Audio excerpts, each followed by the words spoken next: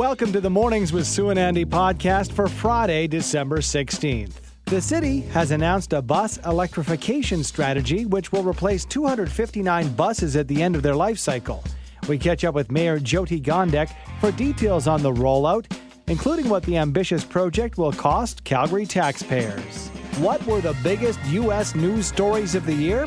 From the midterm elections to continuing conversations surrounding gun reform, we break down the top stories over the past 12 months with Jackson Prosco, Global News Washington Bureau Chief. And finally, we catch up with Faisal Carmeli from the Popowich Carmeli Advisory Group CIBC Wood Gundy to discuss the current challenges facing businesses and their ability to retain talent, including a new phenomenon known as ghosting.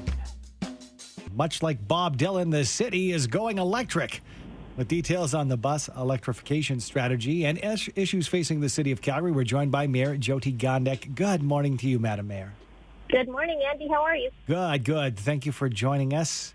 Let's get things going right now. The bus electrification strategy. I saw the price tag, $491 million. Where will the money come from, and why is it important to go electric?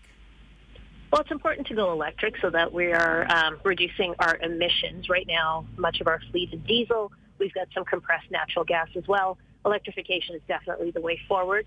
And for the $100 million investment that the city is putting forward to this project, we are able to tap into about a $220 million grant from the federal government, as well as $168 million in the form of a low-interest loan from the Canada Infrastructure Bank. And the really good news is that the savings in operating dollars will pay off that loan plus the interest. On the topic of, from buses to transit in general, it's been a major issue this year, Madam Mayor, from safety to frequency. So what is the city's transit strategy going forward? I know that's kind of a loaded question. Well, I don't think it's loaded. I think it's a perfectly good question that many Calgarians are asking. I think we've got to do a better job of responding when we see incidents along the transit line. We have cameras that are used regularly. There are more officers deployed in the situation of an incident. Calgary Police Service is an active partner. So I would say that, we have increased the amount of observation we are doing as well as the response with more officers. And when it comes to transit in general, we were able to freeze the rates for this coming year at last year's levels. And we are able to offer free rides to anyone who is under 12. All right. Okay. It sounds like the plan is moving ahead, and we look forward to 2023 and, happier stories surrounding transit. Is something that isn't so happy. And if you have hear from family, friends, coworkers, or if you're online, you've heard a lot about these thefts of catalytic converters. So you walk out to your truck and it sounds different. You find out that an essential piece of your car has been stolen. What is the city going to do to address this? And can the city effectively address this sort of a theft? Well, the city is going to do its best to address this. We have a notice of motion that was put forward. It's not something that we debate at executive committee, but we take a look at it. We make sure it's sound. It was brought forward by Councillor Demong. It has been supported by many other members of council, and there will be penalties for people who are found responsible for this type of theft. So we will debate it in a more fulsome manner coming up in the next month or so. A lot of people will be happy to hear that. Also, the city looking to update the Calgary Councillor Code of Conduct. It's a lot of C's. What updates is City Council looking to make, and why are they needed? Yeah, it's a very good question. So there is a regular update that takes place to the Code of Conduct. It's something that we do just regularly, but there was one that was required as outlined by council and agreed upon by the Integrity Commissioner and the Ethics Advisor. So it's this more fulsome review that was being done that was brought to us at Executive Committee, and it is coming back to us for more debate at January Committee. It's important to stay on top of these types of policies and codes to ensure that we are demonstrating complete transparency and responsibility to the citizens that we serve. Madam Mayor, we're going to sneak in one more interview with you next week, a year in review. We're going to look back at the past 12 months a little bit more in depth than we normally have time for. So having said that, holiday plans. Let's ask you about your holiday plans. Is there something that you and your family look forward to every year? Well, I'll tell you, I'm looking forward to putting on track pants and a hoodie on the 23rd and relaxing. We just go with the flow. We see what's happening in the city. We check out a few events here and there and really just enjoy the ability to spend some time with each other. Absolutely. And one last question, because I know everybody has one. A favorite Christmas movie, Mayor Gondek. Do you have a favorite? I love watching Die Hard. I got to tell you, it's super cheesy, and I love it. I'll bring that to our listeners in a second, the debate. Whether or not Die Hard is a Christmas movie. I'm with you, and I love that film. It's a good one. Thank you so much, and happy holidays to you. I know we'll do our in-depth chat, but I want to give you an early happy holidays. Well, thank you. Happy holidays, Merry Christmas, and happy weekend. Yeah, happy weekend, more importantly. Thanks so much. Take care. That is Calgary Mayor Jyoti Gondek. All year, Jackson Proskow, Global News Washington Bureau Chief, has joined us with the latest news south of the border each and every Friday. Jackson back with us for another week, but this time with a large-scale view, looking back at the past 12 months. Good morning to you, Jackson. Good morning. Happy Friday. Happy Friday to you. We're going to look back, but I want to touch on this because this is something that, might raise a few eyebrows. Top stories in a minute, but the Senate did pass a bill to ban TikTok. Let's break this down. And would it be for every TikTok user, Jackson? This really comes down to those national security concerns about the app and the access it has to people's phones. Right now, what they're looking at is a ban of U.S. government employees having TikTok on their government phones. This is a step that several individual state governments have already taken, and it does speak to the broader security concerns about TikTok. And you'll remember there was a push under the Trump administration to ban the app outright from the U.S., which some people are still talking about, again, owing to security concerns about the app that is controlled by a Chinese-based company. All right, now we're going to dig into the past 12 months and what a year it has been. You can look through different websites, and a lot of people have their opinions. But from your opinion, someone who has a bird's eye view, what stands out as the biggest story stateside in 2022?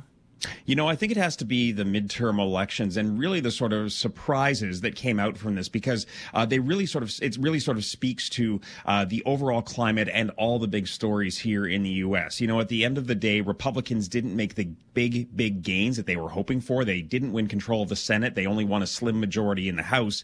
And that speaks to the fact that despite the fact that you had record high inflation, which, millions of Americans felt in their day-to-day lives, and obviously that was the dominant story for so many people, it was the Supreme Court ruling about abortion that really sort of set the tone for so many Americans, raised their concerns about, the direction of the country. And you had the overlay of the January 6th hearings, which really sort of spoke to the concerns that many Americans had about the future of democracy. And you layer all those things together, you have an election year here in this country, and really, I think that's why the midterm elections and the ultimate results stand out as such a defining moment of where this country is at right now. Jackson, as we put a cap on 2022, where are we with the investigation into the January 6th incidents? Do we have any further clarity moving deeper into the new year, actually? Yeah, it's all going to wrap up actually next week. And the reason for that, of course, is that the end of the calendar year spells the end of this term of Congress, when Republicans will take control and disband the January 6th Commission. On Monday, we're going to see the final formal meeting of the January 6th Commission. It is possible that they will announce any criminal referrals at that time. And at the same time, they're going to release an executive summary of their findings and recommendations for the future. And then on Wednesday, the full report, which will likely be thousands of pages long, will be released to the public. So we will sort of get a final sense of their findings. I think, Andy, one concern coming out of the January 6th Commission was perhaps too much focus strictly on the actions of former President Donald Trump, and not enough delving into the questions of who planned this, who financed this, how well organized was this, how were members of Congress potentially involved in this plot. Perhaps we'll see some of that answered in the final report and the final meeting next week. But I think arguably if there's one sort of piece of the puzzle that hasn't been filled in yet, it's that. Unfortunately, in 2022, gun violence made more than a couple of headlines. But in particular, I'm wondering what we can take from the Uvalde shooting as far as any reforms, because that was one that certainly we're going to get the machine going to reform guns in the U.S. and ownership and use. Did anything come of that? We saw sort of a tepid response, I think you could argue, which is probably about all you're going to see in this country, which was, a greater focus on those so-called red flag laws to essentially prevent the sale of firearms to people with diagnosed criminal histories or mental health concerns. But generally speaking, no, we didn't see a formal assault weapons ban, for example, something that was brought in after the Sandy Hook shooting 10 years ago and since expired. And I think it generally gives you a sense that resolving issues around gun violence in this country and essentially mass shootings is still impossible regardless of who's in power, because there is not the political appetite in this country to get it done. And remember, to pass any actual legislation on this in the Senate, you would have needed at least 10 Republicans to come on board with the 50 Democrats. That didn't happen, and that dynamic is not going to change anytime soon. Earlier in the year, a lot of eyebrows raised and surprised with the overturn of the landmark Roe versus Wade case, Jackson. Where do abortion rights stand as we put a cap on the year? What I think is so interesting coming out of that is not only, as I mentioned, did that really sort of define the midterm elections, even if it wasn't always at the forefront of conversation, but it actually showed where Americans stand on the issue, which is that the vast majority of Americans across both parties support some access to abortion rights. And you saw multiple states, red states, conservative states, hold referendums on this issue. And overwhelmingly, time and time again, voters said, we want to enshrine those rights in law. We want to make sure they are protected. And they essentially overruled legislators and the Supreme Court in those states and said, we want to make sure that people still have access to those rights. And so I think that is the takeaway here, is that given the opportunity to vote directly on issues that have been decided by the courts, Americans will make their minds and make their voices and positions clear. 10 months into the war in Ukraine, Jackson, and as we move into 2023, can you explain how you're seeing the U.S. commitment to supporting Ukraine and what we might expect moving into the first couple of months of the new year? I think it's really remarkable the amount of aid that has come from the U.S. and its allies to Ukraine. I think the question is, how much longer is that sustainable? We've certainly seen Republicans start to question that multi-billion-dollar investment, and there's been some suggestion that Republicans with control of the House, which controls the purse strings in this country, might try to slow or block further aid to Ukraine. At the same time, here in the final days of Democrat control of both houses, they are trying to rush through more aid packages, and the sort of most significant development now is that it sounds like the Pentagon will be sending American-made Patriot anti-aircraft batteries to Ukraine, something the Ukrainians have been asking for a long time. I think the Biden administration would argue that the return on investment here in terms of losses suffered by the Russian army for a relatively speaking small investment in defense spending has been worth it, not only in terms of defending the people of Ukraine, but in terms of sending a message to Vladimir Putin. But again, you do have increasing questions as Republicans take control about the overall amount, those hundreds of billions of dollars that are being spent. Interesting. It has been an interesting past 12 months, and we look forward to our weekly chats as well moving ahead through the year 2023. Thank you so much, Jackson. Happy holidays and Happy New Year. You as well. That is Jackson Proskow, Global News Washington Bureau Chief. Throughout 2022, we've heard about the staffing challenges many businesses are facing and the challenges to attract and retain talent. But now, a new challenge, employers getting ghosted by new hires. Joining us to discuss is our friend Faisal Karmali of the Popowich Karmali Advisory Group, CIBC Wood Gundy, and host of the podcast, The Karmali Exchange. Good morning to you, Faisal. Good morning, sir. I'm going to start calling you Faisal, by the way. You move over, Howard Stern, the king of all media. Faisal Karmali, he's on TV, he's on radio, a very big online presence. And that's where I caught one of your videos. And I want to get within this conversation to where we can watch your videos, Faisal. And I'm not just buttering you up because I want to be invited to your house for a cocktail or a Christmas party or something, or vacation.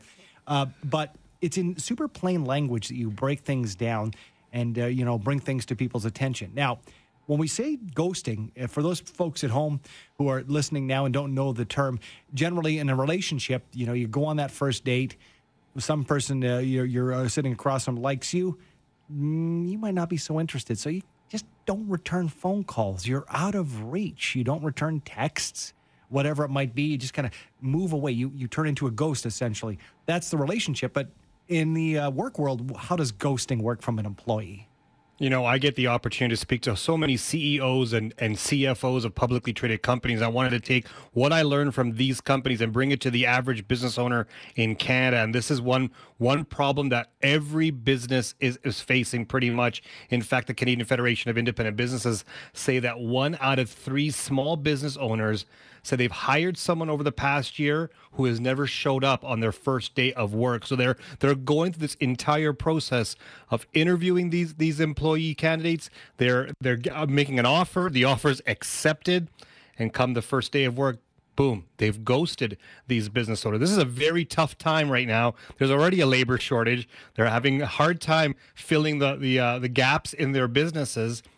And in fact, if we take it to the United States, according to HR analytics company Visor says 85% of workers admitted to ghosting an employer during the interview process or just right after they've got the job. So this is a new concept that's being introduced, but not a new problem for these business owners. Can we look at a specific sector, Faisal, or a specific pay grade? Are these high-end jobs or are these lower-end jobs? These are between low end to mid management levels. So there's people who are out there on all different levels. This is not a specific industry issue. It is for smaller businesses. So think of companies with less than 100 employees, generally speaking, are the ones. And the interesting part of this, a bunch of these employees are from recruiting companies. They're being headhunted and saying, here's an opportunity. Like, yeah, I'll go to the whole process. And then they just don't even show up. And so I try to look through on my platform on different pieces of social media and so forth and say, why are employees doing this? And employers, what are you doing about it? And I get a big reaction from both sides. I get the employers saying it's very frustrating. The employees are saying, I just found a better offer. I didn't know how to tell my business owner how I'm going to deal with that. So they just don't even show up. Or some just say, I wanted to see what was out there so I can compare that and show that to my own boss and say, hey, I want a raise because outside there they're offering me a higher paying job. So it's being used for multiple reasons, but it's still a challenging part for a business owner. From my perspective, Faisal, and it might surprise you that people aren't clamoring for my talents. My phone isn't ringing off the hook. But I look at two scales, for example. On one side, a great offer, a better offer, as I perceive it to be, from a different job, even though I just accepted an offer. And then on the other side, my reputation. Do they not consider that? Could it not come to bite these employees to say, hey, you got hired by company X, we've reached out to them and you did accept the offer and you never showed up? Like, is this not going to come back to people? I'm going to use your dating analogy in the beginning of this conversation. If you were to sit down on a date with somebody and ask them how many times you've ghosted your previous date, that would be something that would be interesting. And I don't think many people would actually admit that they do that. I don't know how many employers would be able to know that the person they're hiring just ghosted another company. I don't think that information is readily available, and I don't think people are going to be forthcoming with that information. It's going to be very challenging, and I think that's one way that these employees have an edge up right now because they're looking for opportunities, and they can do pretty much whatever they want to do.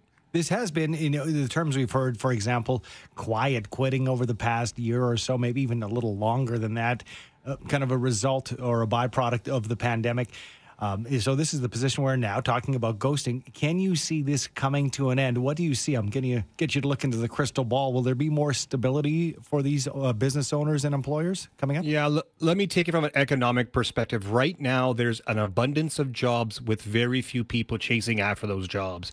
And so there's a more supply than there is demand for those jobs. And when that happens, it is always in the position that there's an imbalance at this point in time. At some point in the future, economically speaking, we're going to see either less jobs available or possibly layoffs as well. When that type of activity happens, you basically then put that balance back into place and supply does meet demand. That's part of what the U.S. Federal Reserve is talking about, what their mandate is. It's not the mandate of the Bank of Canada, but it's an outcome of raising interest rates. So at some point, we're going to see a balance happen. We just don't know exactly when that's going to be. All right, time to give you a chance to plug, Faisal, the Carmeli Exchange and, the different platforms you're on. And why do you think it's important to spend your time, putting these videos out? Yeah, I think the backbone of our economy in this country and the United States is small, medium-sized businesses. I'm fortunate enough to work with a whole bunch of publicly traded corporations in my day job, but this is an opportunity for me to take the lessons that I learned from them, these big companies, and share it with the average business owner. And so go anywhere on and look up Faisal Karmali. You'll see on our YouTube channel, our social media platforms. We do a podcast, we do interviews, we do live sessions. We actually teach business owners how to actually take their business to the next level using 5 key pillars. We call them people, product, process, passion, and get paid, or better known as the 5 Ps. That we're like the entrepreneur's economist to help them move with their business. And, you know, when you say entrepreneur's economist, I took some economics courses in university, and I thought it was very interesting, but I was lost. It was like they were talking, Greek to me. You, again, you speak in very plain language that people can understand and give good examples. Is that something you had to hone, or is that how you view business and the economy? Well, I think when you look at the economy and you look at what business owners are doing, they're very good at their craft.